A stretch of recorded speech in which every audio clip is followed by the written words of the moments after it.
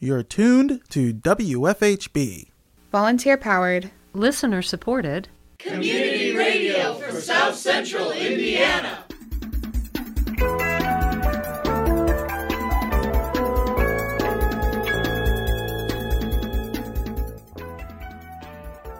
Good afternoon. Reporting for WFHB, this is Benedict Jones. And I'm Abe Shapiro. This is the WFHB local news for Tuesday, May 23rd, 2023.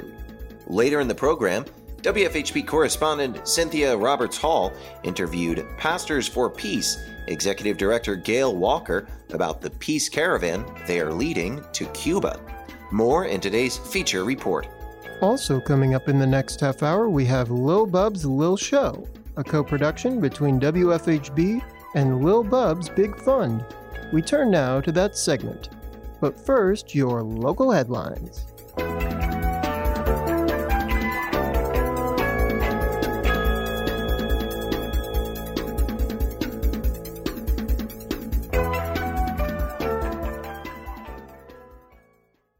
On May 17th, at the Monroe County Redevelopment Commission meeting, President of the Commission, Richard Martin, introduced a discussion of residential TIF funds. But the Commission generates funds for infrastructure improvements by creating what we call a tax increment financing district. And the revenue which is generated by growth within that district is able to be used to pay off bonds that we use then to build infrastructure. And normally we build roads, but we've done sewers. We also can make a contribution to the Richland Bean Blossom School Corporation for their STEM programs. Essentially anything that helps with the improvement of the lives of the people that are in the district, which is designated as a TIF district. County Attorney Jeff Cockrell added more about what TIF districts are for and how the districts are formed. Commissioner Martin went over the basics on how the revenue is generated. I think if you look at the postcard that we sent, the areas in the south are pretty much already in what we consider the State Road 46 Economic Corridor or TIF district. And so some of these are already in a TIF district, some of them are not. Historically, TIF districts were for manufacturing and other kind of business uses. Recently, the legislature has allowed for residential components of a TIF district, and I think even this past legislative session, they've been encouraging more of these types of TIF districts. So the fundamental of what a TIF district does, again, is they provide the infrastructure and support to develop properties within the boundaries of that district. And in this case, we're looking at the area around here off State Road 46 near I-69 and that general area to see if a development TIF area makes sense. And so I think that I could talk all day about TIF districts, so I kind of want to keep it on point. Martin described the areas that they are currently considering turning into TIF districts. The one on the south is the area which is currently within the what we call the State Road 46 TIF. For many of you that, or for us at least, it's often known as the North Park PUD area. That was created 15 years ago now, something like that. And there has been some development on the south side of 46, but there has been essentially no development in that planned unit development on the north side of 46. Then there is another area, and that area is between State Road 46 and essentially Arlington Road. Then there is another area outlined north of Arlington Road, which is now pretty much vacant property, which sits to the south of some subdivisions out on Maple Grove Road there. I've forgotten No, that's north of that. the road there. And it is west of the interstate. And then it's generally in Bloomington Township with a little bit of it in, I think that's Richland Township over there. Martin said that the amount of taxes collected doesn't change, but it changes how the county is able to use the taxes. I should point out, this doesn't change the amount of the tax on the property at all. All it does is change how that tax money is used within county government. It doesn't change the amount of the tax that you're going to pay. It just means that we get to divert part of that for a specific use within county government.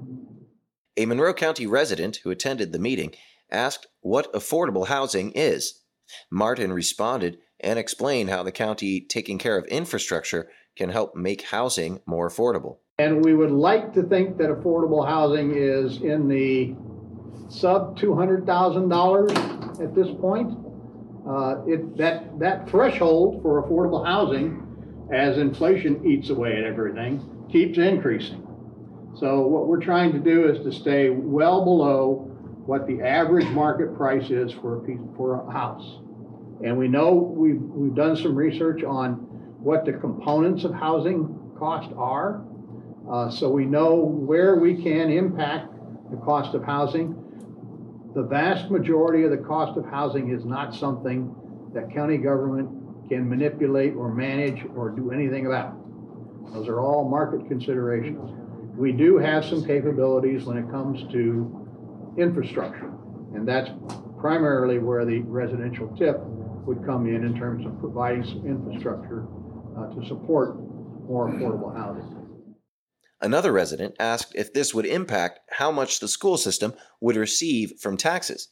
Martin said it would not affect the schools since their taxing is separate. Yet another resident asked how the district would see an increase in value. Marvin explained that it is a long-term investment and that similar bonds have been used successfully in the past. And where is the increase in the value coming? When you build the homes, the value increases. These are long-term bonds. We bond for 20, 25 years. So we may do a project and the build-out that's associated with that infrastructure may take 20 years to come to fruition to end up paying off those bonds in total. This is a mechanism which we have used successfully throughout the county. The Monroe County Redevelopment Commission will meet again on June 21st.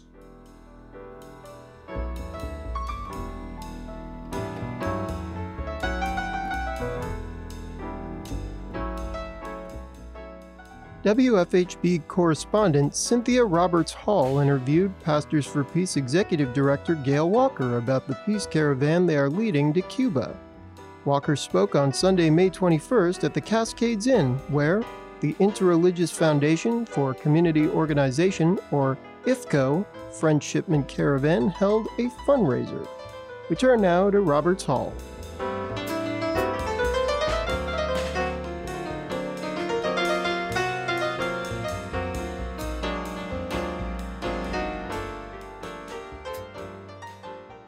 Bloomington has hosted stops of Pastors for Peace Friend Shipment caravans for decades now. Gail Walker has a long history as her father was the founder of Pastors for Peace. She is now the executive director and visited Bloomington, where Club Amistad held a fundraiser to help them in their goal of raising funds to get critical medical supplies to Cuba. The form of the friendship has evolved over the years, so I'm here with Gail and wanting her to give us a little history on the trajectory of the group Pastors for Peace and what you do, your current goals, and your outreach to other communities throughout U.S. and maybe beyond. Great. Thank you. Thank you, Cynthia. Thanks for this opportunity. It's great to always do radio. I love radio. So Me too. I appreciate y'all here. It was WFHB 91.3 on the FM. All right. Do a little promo. There you go. Anyway, this is great. I am really pleased to be in Bloomington. I'm on the road as part of our annual Friend Shipment Caravan to Cuba. A lot of people will say, why Cuba? What are you doing talking about Cuba?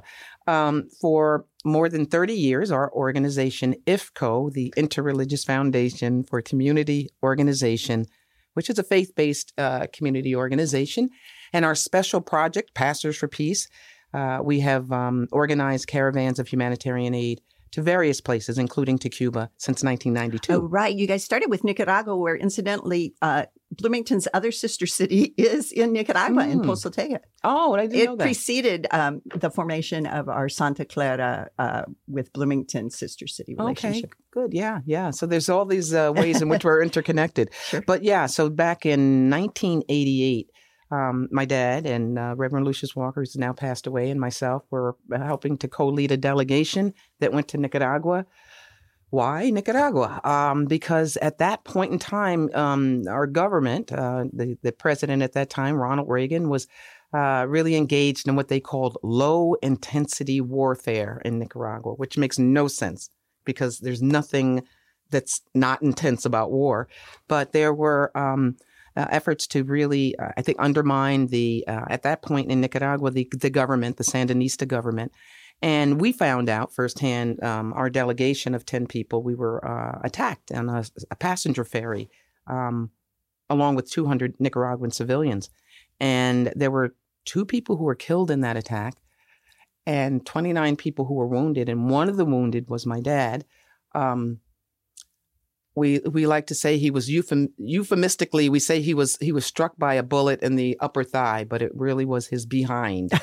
So thankfully he had a meaty butt, and but he used that opportunity to talk about our government's policy in Nicaragua. And as a U.S. citizen, as a Baptist pastor, as a community activist, he was able to use his voice to say, this is wrong. Our government is doing wrong to the people of Nicaragua.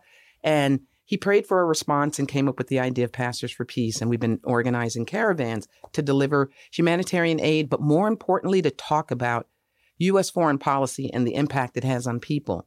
So started in Nicaragua, and you're right, we morphed our way, various countries in the region, and since 92 have been doing a similar kind of initiative in Cuba.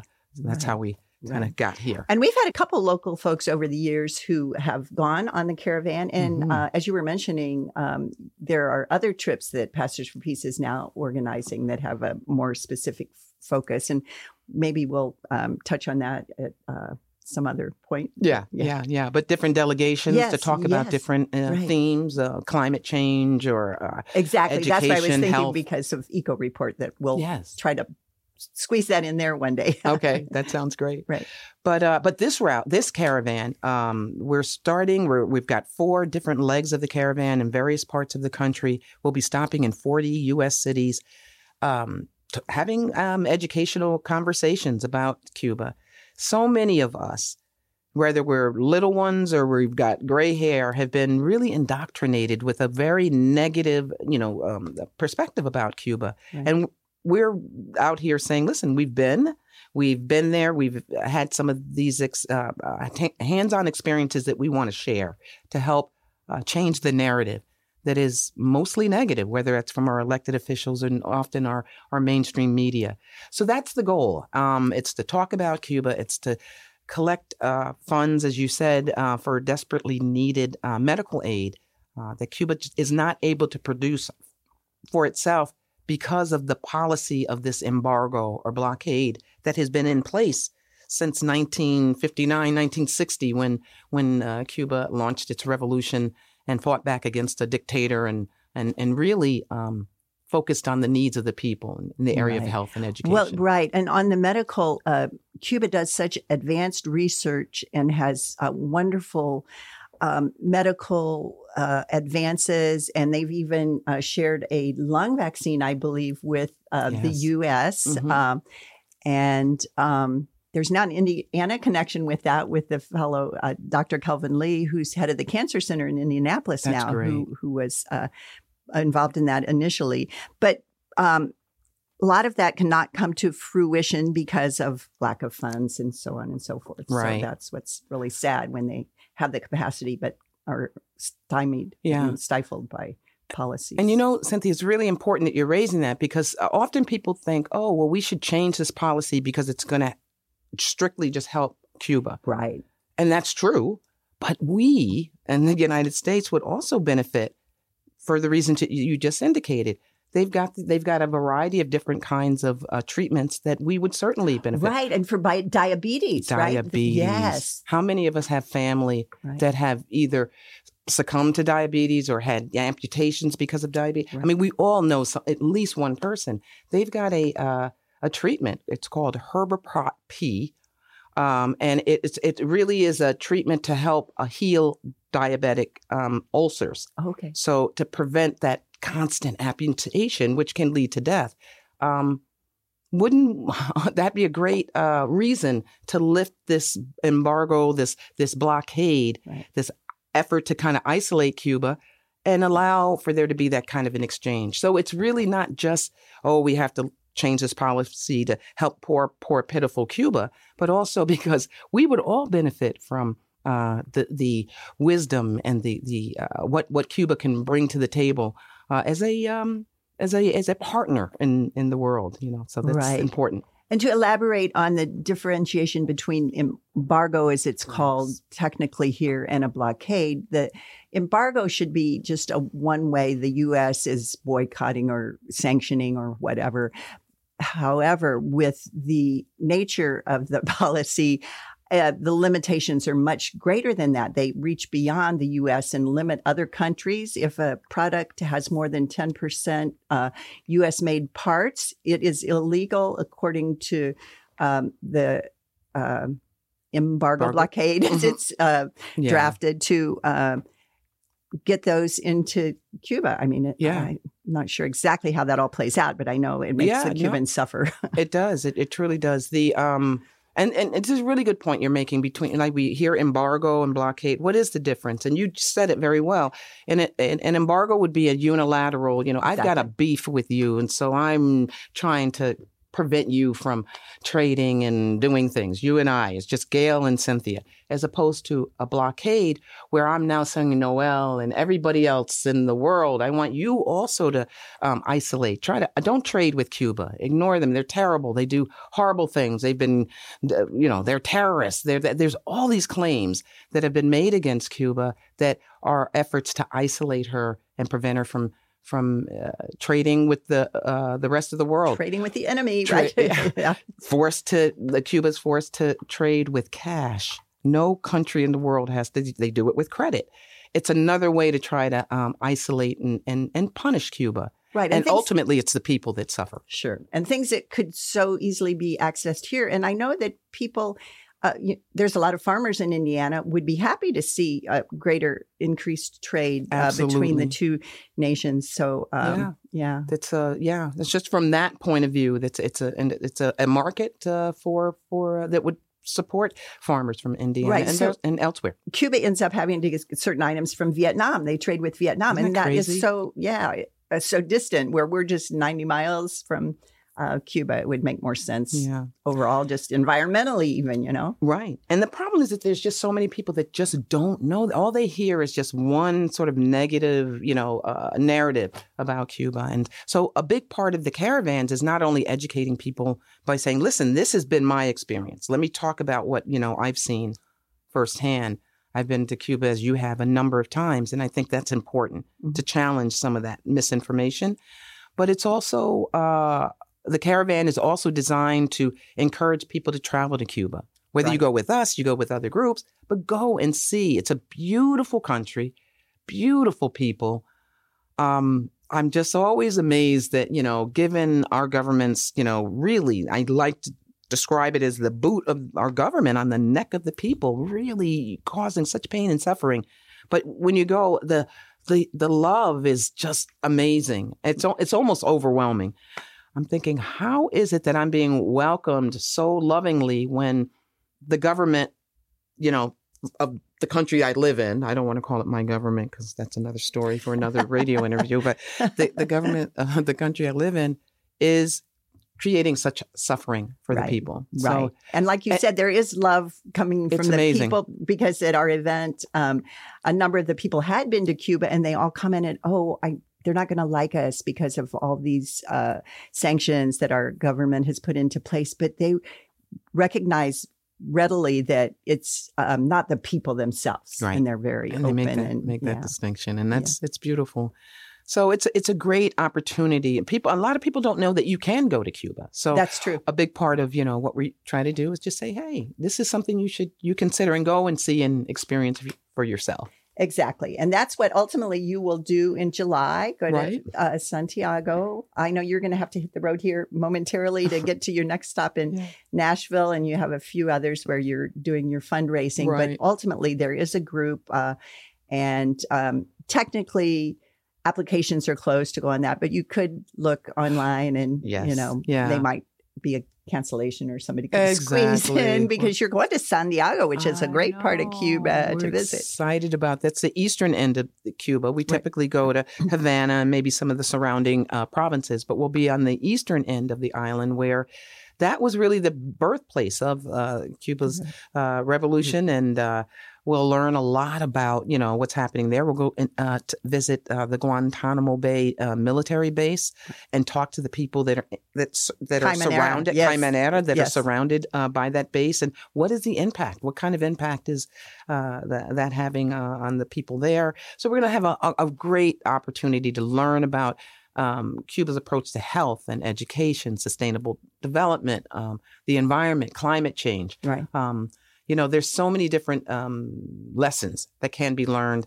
And it's really exciting because we have 60 people going, 40 of them first time in Cuba. Oh, wow. It's amazing. And a good, at least 2/3 are young people who've never been but are excited to go and see and experience it themselves. So great. And it's been quite a pleasure to have you here with us. I know we've probably way exceeded the amount of time that this is going to fit into a broadcast, but nevertheless. Okay. Well, I'm excited that, to have had this opportunity. We didn't think we'd be able to do this, fit this in, but I appreciate it. And I'm going to just say WFHB 91.3 on your FM dial. Make sure you lock it in.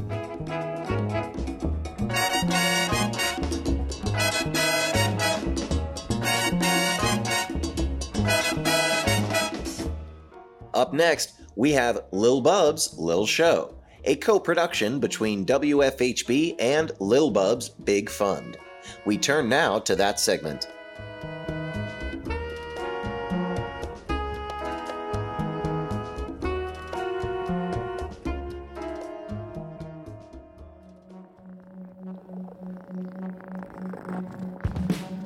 Welcome to Lil Bub's Lil Show, a weekly co-production from WFHB and Lil Bub's Big Fund. First, here's today's featured animal. For today's featured animals, I want to share 3 special cats rescued by the Exotic Feline Rescue Center. Charlie Brown is a tiger who arrived in May of 2011 from Branson, Missouri, where he had been used in a magic show. He lived in a cage with a concrete floor. To clean his cage, bleach was dumped on the ground where Charlie walked, causing him to have nerve issues with his feet today. You can often see Charlie favoring a different foot when he walks, but that doesn't slow him down. He can be seen playing with his barrel often and enjoying his quiet life at the rescue center. George and Rodney are 2 male leopards that came from a mansion in Long Island, New York. A domestic dispute call led authorities to the mansion where George and Rodney's owner had the leopards roaming the house. Upon investigation, law enforcement found ivory, heads, and pelts of other endangered animals. It is illegal to have any exotic pets in New York, so the leopards were confiscated and taken to their new home at the EFRC in 2005. Their owner is one of the few people out of all of the EFRC's stories who actually spent time in prison for his crimes. George and Rodney have an amazing enclosure on the main tour thanks to the Tony Stewart Foundation. George is not as vocal as Rodney, but he is just as active. He loves to roll with logs and other toys around the enclosure. If you are lucky, you may catch some snuggling going on between these two boys on tour. You're listening to Lil Bub's Lil Show, a co-production of WFHB and Lil Bub's Big Fund. We now turn to this week's featured topic. On today's episode of Lil Bub's Little Show, we're going to be talking about the Exotic Feline Rescue Center located in Center Point, Indiana. Since its founding in the early 1990s, the EFRC has served as a rescue center and home to many exotic felines. Their mission is to provide permanent homes for exotic felines that have been abused, abandoned, or for some reason have nowhere to live out their lives, while at the same time educating the public about these beautiful cats. An animal who lives at the EFRC has a home for life, a stable social group to interact with, and excellent veterinary care and attention.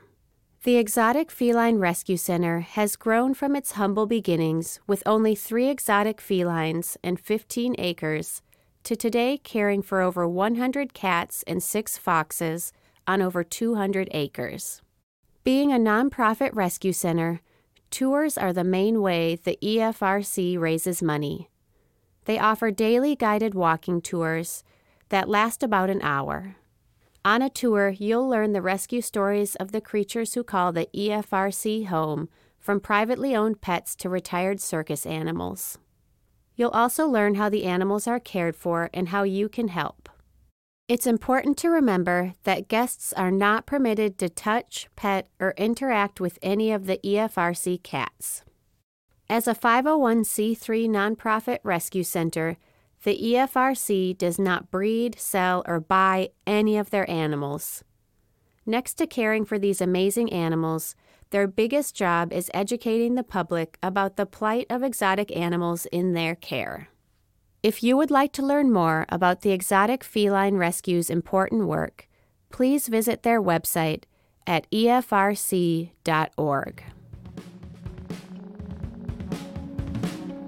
Thank you for tuning in to Lil Bub's Lil Show on WFHB, produced in partnership with Lil Bub's Big Fund.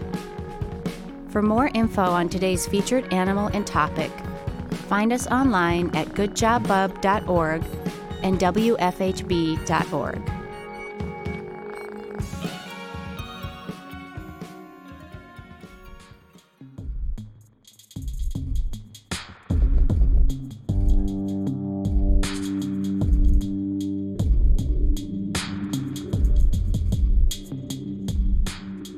Support for the WFHB local news comes to you from MPI Solar, a Bloomington business specializing in solar hot water, solar electricity, and solar hot air systems. MPI Solar designs and installs solar power generation systems that encourage independence and individual responsibility. More information online at mpisolarenergy.com.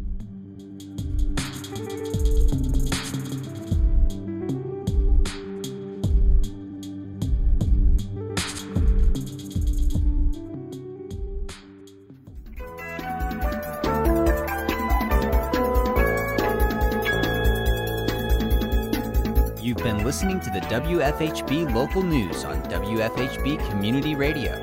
Our news is written and reported by volunteers working to provide local news, cover local issues, and strengthen our local community. We invite you to participate. You may submit questions, comments, and story ideas to news@wfhb.org. You can become a WFHB local news volunteer by attending new volunteer orientation. Feel free to check out the WFHB local news archive at wfhb.org to find newscasts, individual stories, and catch a live feed of the WFHB local news. We are local, longer,